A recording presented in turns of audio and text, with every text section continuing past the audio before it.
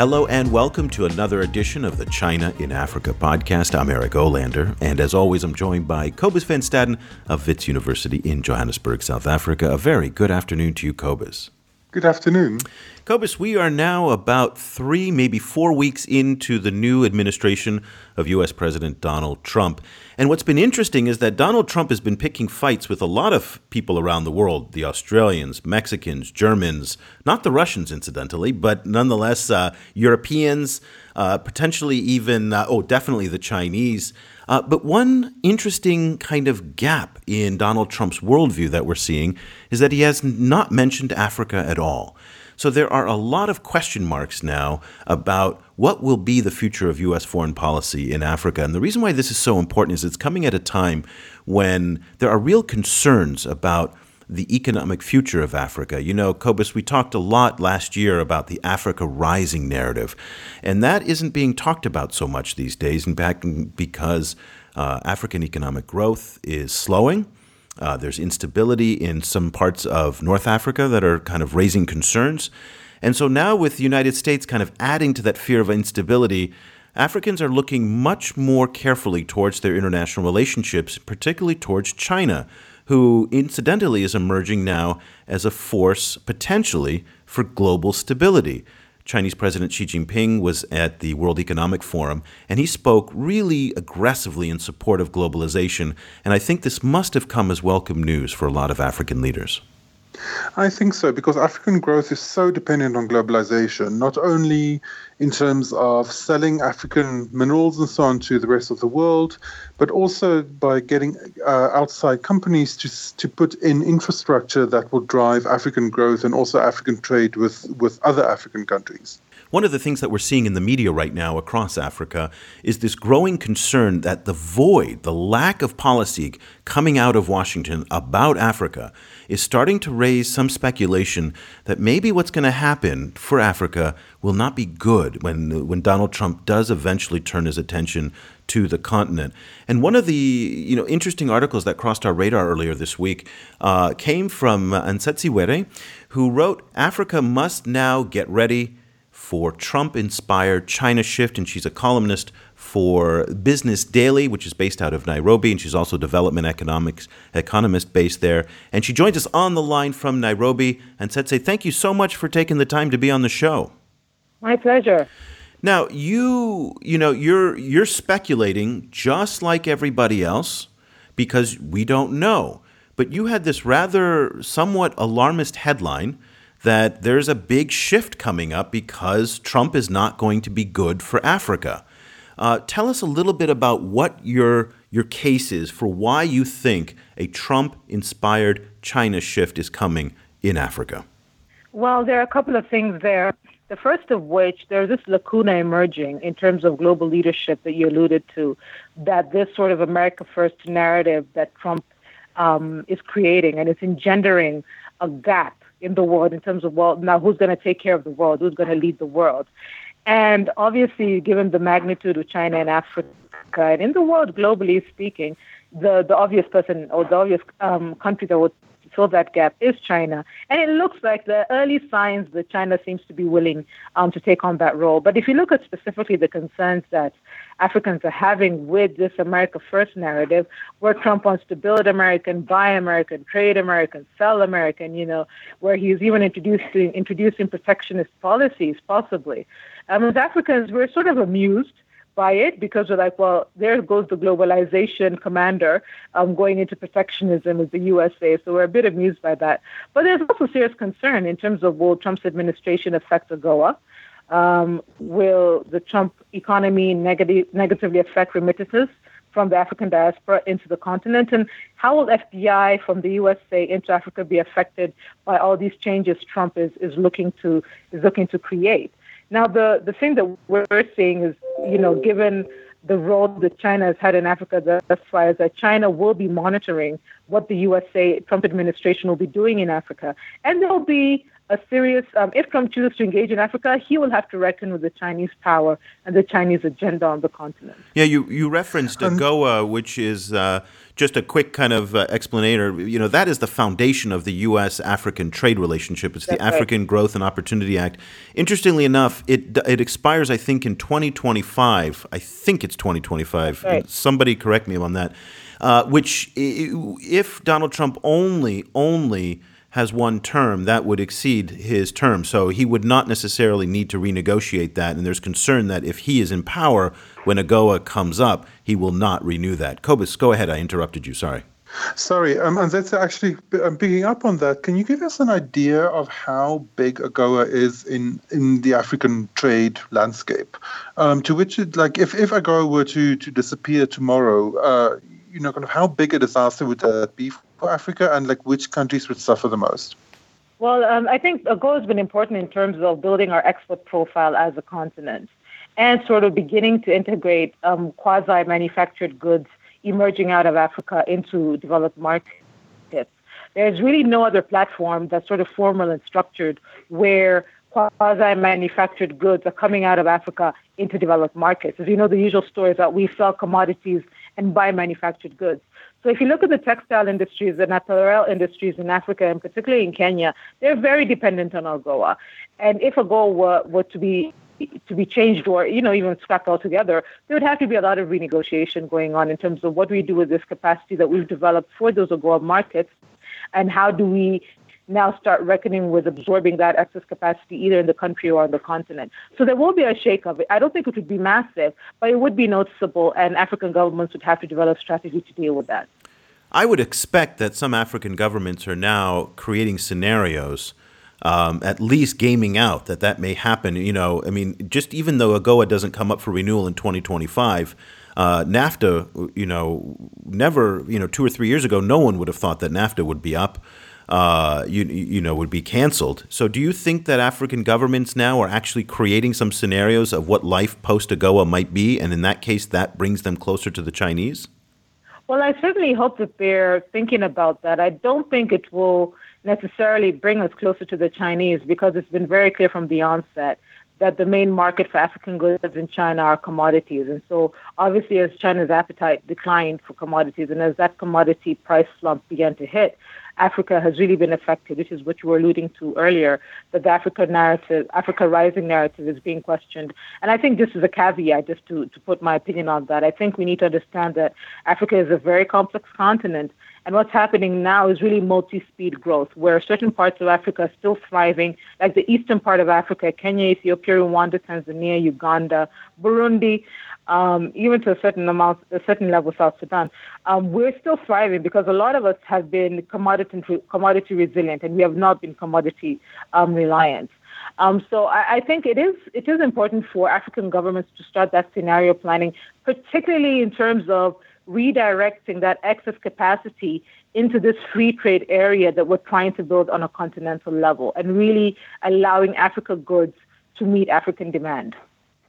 In your article, you made the point that Trump's advisors are notoriously Sinophobic, particularly one of his chief trade advisors, Peter Navarro, is this academic who's for a long time has been very, very anti-China.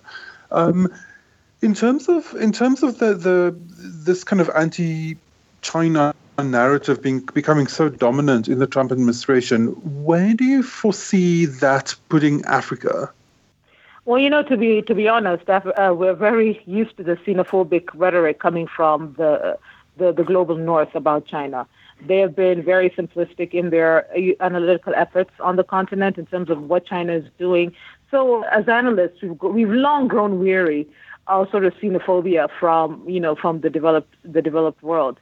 Now, it is true that the Trump administration has a very acute strain of xenophobia, particularly pronounced one, that we have not seen in previous administrations. And as I alluded to in my article, I think all this will push China deeper into Africa, because that is one continent where the USA has been losing ground now for decades. And that's one continent where China has been gaining ground. So I think if you look at it from a global point of view, really Africa, the markets, the resources, is really something that China is going to hold on to, regardless of what the Trump administration tries to pull off. Let me quote you from your article picking up on that strain of thought. You say here, Africa should expect China to more aggressively engage in consolidating its economic strength and influencing global trade rules and dynamics to its advantage. There's concern that if China does consolidate, as you suggest, in Africa, that it may actually not be for Africa's benefit. So let's kind of walk down the path, and a year from now, maybe 2 years from now, Trump really has, as you suspect he might, neglected African policy. AGOA or trade is not, robust between the United States and Africa, and China is much stronger. What does that look like for the continent?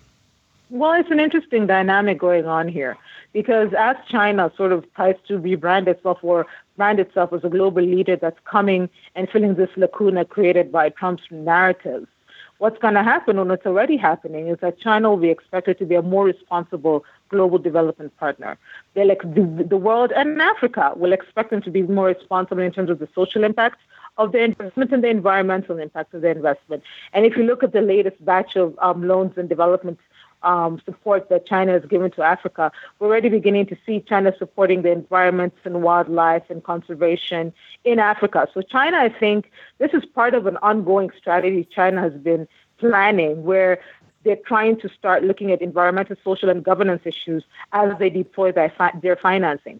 So I think that, ironically, even though Trump policies will push China deeper into Africa, the scrutiny that will come with that push from the international community will really put China on the spot to become more responsible as an international leader in the world and in Africa. Cobus, let me turn to you on this because you've studied Chinese soft power in Africa, and this is where the Chinese come up so incredibly weak. It's the question of they're great with hard power, which is economics. Now they're bringing military, their political support, but they're lacking in this idea of the imagination, the policy ideas, the popular culture. Do you think that the Chinese can take advantage of this opportunity? And in order to establish themselves as true world leaders, they will have to then develop these soft power ideas. And that's where the United States, despite all of its flaws politically, remains incredibly strong with, Akon, Jay-Z, Beyonce, all of those kind of characters that are very, very powerful forces for culture in Africa. Tell me a little bit about what your thinking is in terms of if the Chinese can capitalize on this. It's a difficult question because China, in terms of China produces a lot of entertainment. It's an entertainment and media powerhouse. Yeah, but nobody watches it outside of China that much. Do you think? No, of course not, because at the moment China is still in a moment where it only needs to focus on its domestic audience, and it only needs to it doesn't need to really export anything. However, there is a precedent for Chinese media being popular in Africa from the 70s onwards, and that is that's what I've discussed in the past, which is kung fu movies. So it's not impossible for Chinese stuff to become popular in Africa. It just needs to become popular in Africa, and those are two different stages. But as you completely rightly say, they're producing a lot, but they are at the moment incredibly inward looking, and only really communicating with their domestic audience. That takes a few decades to change. It was similar in the US to a certain extent. Hollywood was communicating with Americans for a long time before it became institutionalized everywhere else. So that's point one. The second thing is that soft power depends so much not only on media, but it depends on perceptions of what you are like as a country. And so just the travel ban alone that we saw where bans were put on travelers from Muslim countries despite having green cards and valid visas, that alone, I think, has just really damaged the US's image in Africa. So you get a moment sometimes when there's so much disjunction between the act of a government and the popular culture coming from a country, the two start resonating in this kind of very unpleasant way with each other. So I think this is what we might be seeing now in the consumption of American media in Africa, is that in a weird way, kind of Beyonce and Donald Trump are starting to echo in strange and kind of dissonant ways. And what you might see is that, kind of that Donald Trump represents bad America and Beyonce represents good America. That's one way. The other way that you can see is that they start kind of corrupting each other. And what you see is a general kind of turning away from America as a whole. It's much too early to say what it's going to be. And that's to go from my random wafflings. In terms of we've spoken so much about how Trump is gonna react to Africa and whether he's gonna ignore them or not. How do you think Africa is going to react to Trump? Like, how are African leaders going to relate to the Trump administration? I think it's going to be a very varied picture across the continent. I mean, I understand that just today, Trump signed an executive order where Kenya perhaps may no longer need visas to get into the USA. So I think when you look at sort of the security nodes in Africa, which are right now, Kenya is a very important security node for the U.S., African leaders do not want the U.S. to stop supporting their anti-terrorism efforts, particularly countries like Kenya, which has very porous borders with countries like Somalia that, has the Al-Shabaab, which is a militant Islamic extremist terrorist group that has made several attacks on Kenya over even earlier this month, we had an attack from Al-Shabaab on our defense forces. So the one thing that I think will temper any sort of negative response from African governments to Trump and his administration is that security question. We still need American guns. We still need help in collecting intelligence against these terrorist groups. We still need U.S. support in trying to keep our borders secure. Now, the flip side is sort of the more sort of general public response to what Donald Trump is saying. Now, you will see a very interesting dichotomy going on in Africa that I've observed. On one hand, you have some Africans who actually support Donald Trump because he's backed by people who are anti-abortion, which is something that's very common on the continent. Most people think abortion is wrong. And he's backed by religious Christians. And that's another big factor for a lot of Africans. A lot of them are very religious Christians. He's against homosexuality. Again, across the board in Africa, Africa is a very homophobic continent. Well, he's changed his opinion on, just to be fair to Donald Trump, he has evolved his opinion on homosexuality, over the years. He's now actually not opposed to it. He may not be in support of it, but he's not opposed to it. That his policies have been a lot more nuanced on that.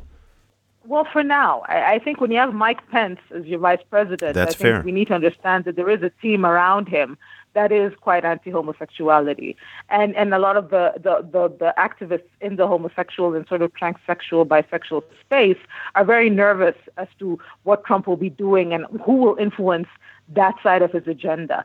So that's what I was saying. So there's one half of Africa that's really happy that we've got this guy in the U.S. who's anti-abortion, who's him and his team seem to be anti-homosexuality, and who seems to be sort of like some sort of religious, he listens to God in some sort of crazy way. But then, of course, there's everybody else who's like, well, this guy clearly seems to have race issues. He seems to be quite racist. Women's groups are not happy at all with his misogynistic rhetoric that has been so clear through even when he was running for president. And then, of course, there are those of us who are concerned with his just neglect of the continent because he thinks we're this tiny dot that's completely insignificant. So there is going to be, I think, a divide between what government still wants to get from the USA, because we're not going to see African governments turning away from the USA on principle, I don't think. I think once there are any decisions that have economic ramifications, then you might see a shift. But if it's just rhetoric or sort of benign neglect, I don't think anyone will really shift because of that security question. And I think in the African population, there will be this divide between those who view Trump as someone who's good and those who don't like him at all. Yeah, I don't think we're going to see any pullback of American security support in Africa because this is very, the kind of fight against radical Islamic terrorism, as the conservatives put it, is something that sells very well in Washington. The people he's got in place in the Pentagon are very, very big supporters of that. So if Nigeria or Kenya, who are all fighting, Islamic radicals, ask the United States for more support. My suspicion is that they will get it. There is a counter narrative here, and this is something that I'd like to kind of put up. Africans are exhausted from American presidents lecturing them and moralizing to them. We saw it just, in fact, with President Barack Obama's visit to Nairobi last year when he was talking about gay and lesbian rights. And President Uhuru Kenyatta was very clear in saying, not here. Don't talk to us about this. Back off. And, Donald Trump has made it very clear that he is not going to go around telling the rest of the world that they need to be more like America. In fact, he just equated the United States to Russia and President Putin for killing. We've got bad people here and we've done bad things. So I think that actually might be very welcome in Africa if we have an American president and an administration that isn't moralizing to people. And so I guess let me challenge you a little bit, Nzetsi, and kind of let's say you get it wrong. Because there's a lot of voices in Washington now who are saying that, the United States needs to engage Africa in order to counter the Chinese influence in Africa. So rather than actually Donald Trump ignoring the continent, they are pushing him very, very hard to get engaged. What happens if he gets engaged? Well, I think it's been what we've been anticipating for decades now, which is a turf war. I mean, African analysts, we've been talking about this for years now, which is just a question of time. Africa is the last frontier. We're basically the only continent left for empires to consolidate their control or consolidate their power. So we as Africans, analysts particularly, and as an economist, I can say that yes, it is possible that Trump will clue into Africa and really support Africa in terms of security support, will not lecture and moralize Africa. And may create a breath of fresh air in that sense. But I think you need to also understand that Trump works through an entire infrastructure of organizations and people who may not articulate what he's saying very well. We have the U.S. aid here. We have business partners here in Africa who are always on that sort of patronizing, moralizing stand. While they do provide useful support to the continent in some ways, that lecturing, I think, it will take a bit of time, and I don't think Trump will create this seismic shift in terms of the culture of those organizations and the culture for foreign policy in America, I think, in the next few years. So I think there may be, if Trump does decide to engage with Africa and sort of try and talk to us as equals, that may be welcome, but I think in terms of the implementation of that will be difficult. And also, quite frankly, if you look at the U.S. as a trading partner, for Africa, it's been declining. If you look at the USA in terms of a financing partner, yes, it's still quite strong, but China and India and Belgium and Europe are still are quite strong in that as well. So I think he needs to understand that he's operating in a multipolar world. We're no longer in the Cold War, where it's the US versus Russia or whoever else. We're living in a multipolar world where there are different powers sort of with this sort of additional scramble for Africa. And I think really the question should be is what strategy should we as Africans begin to deploy in terms of managing all these conflicting interests from different parties on the continent? Cobus, my take on that is... I would... Go ahead, Cobus. So sorry to interrupt. I mean, I would, picking up from what you say, I would wonder whether he has the kind of institutions that would be able to support kind of that greater engagement with Africa, because one of the reasons why China has grown to be so influential in Africa is through institutions like the Exim Bank, kind of in other lending institutions, and their easy connection with Chinese state-owned and private infrastructure companies. The link between financing and then getting a group of competent people who can implement an infrastructure project, that is key to Chinese investment in partnership in Africa. But Cobus, he doesn't care about that. I mean, Cobus, he doesn't care about the institutions. I mean, Steve Bannon and him want to blow up the institutions. I mean, if they want to blow up NATO, they're going to want to blow up anything in Africa. But that's what I mean, is that the US's presence in Africa is already highly militarized. So if he wants greater kind of influence in Africa, then his only option is to become even more militarized, because in that sense America has nothing else to offer. Yeah, I mean, that's what I'm asking. It's like, is what form will greater engagement take if it isn't just simply more boots on the ground? Here's my take on it, and this will be my kind of closing thoughts, and I'd like to get both of you to kind of comment and share what your thoughts are. I think the future is going to be very dark. I think the next few years, I think the rules of the game have totally changed. This was a revolution. It's not just in the United States. This was a revolution in Britain. It's coming in France. I firmly believe that Marine Le Pen will become the next president of France. I think she will smash the European Union. And I think developing countries and emerging countries in South Asia, in South America, and particularly in Africa, will suffer tremendously from the upsetting of the apple cart. And again, Trump has made it very clear, and he's following through on everything he told us, that he wants to smash the world order, and he's doing that. So there is absolutely no reason to think, in my view, that he is going to play by some type of rules or respect any institutions. Steve Bannon and Michael Flynn and also the National Security Advisor and the president himself have no respect whatsoever for those old rules, because the people they're representing are not benefiting from those rules. And they're representing the white working class in the Midwest and the South who are pissed off as all hell. And they blame everybody, Africans, Chinese, Vietnamese, everybody for their and I think they're going to burn the house down. So, and if they burn the house down, people in poorer countries are going to suffer tremendously. And Tsetse, what's your final thought? That's a very dark way for me to end the show on, but I'm not very optimistic. What's your prognosis for the next few years? I would love it if that's exactly what Trump did. That would be brilliant for Africa. You think so? We'll have the short-term pain.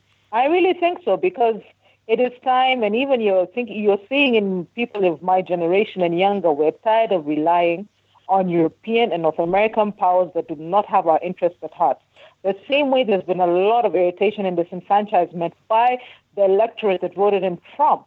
There is a mirror electorate that's probably larger in Africa that is very tired of North America and Europe telling us what to do, getting us into deals that do not benefit our people, do not benefit our economy, to the extent that they could.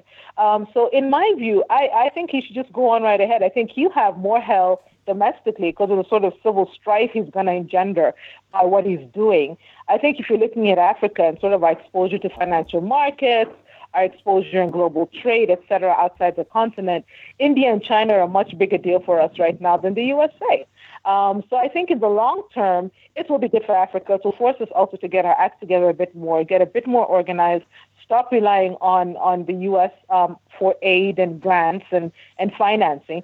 And quite frankly, in Trump breaking all those rules, he's going to erode the soft power that so many administrations have worked so hard to create on the continent. A lot of people loved America because of Barack, that he's open, he's caring, he's good, he's kind, Americans make nice music, etc.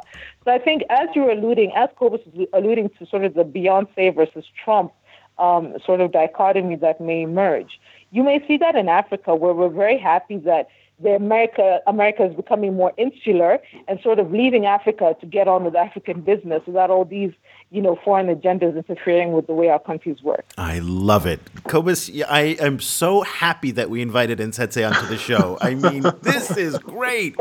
Listen, if you want to follow what Ntsetse's doing, Africa must now get ready for Trump-inspired China shift. She is not messing around with her opinions, as you can see.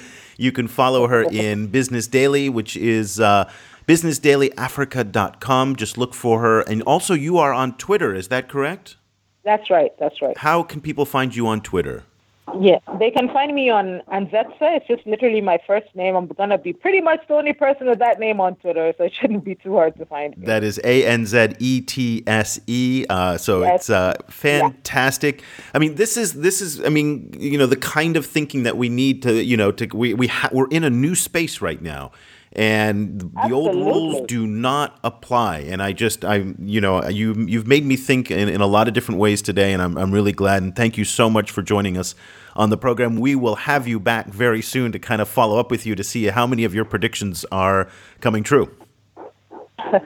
Thank you so much. Thank you very much. I really enjoyed myself. Thank you. And Cobus, I mean, holy moly. I mean, we just don't know what's going to happen now because, Trump has not articulated much. Africa certainly is waiting to see what's happening. The Chinese are not messing around. They're continuing to approve billions of dollars in loans. They're engaging. They're stepping up. They're doing a lot more on wildlife. So I think we're in for some very interesting times. Yes, definitely. I mean, on the one hand, it could drag everyone down. On the other hand, it could be this weird situation where the US and the UK and France and so on just essentially remove themselves from the game and, essentially set themselves on fire. So we'll see what happens. Okay, it ain't going to be boring. So we're going to continue to cover it. We want to thank you for joining us on the program. And as always, you can follow us on all of our various social media places, facebook.com/China Africa Project. We're also on Twitter, on LinkedIn. We've got 172,000 people following me on LinkedIn. So look me up at Eric Olander. We're talking about China-Africa issues. There's a great discussion that's going on.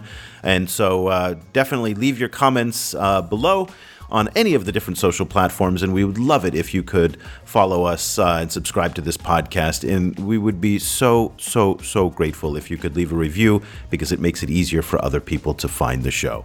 We'll be back again next week with another edition of the China in Africa podcast. Thank you so much for listening.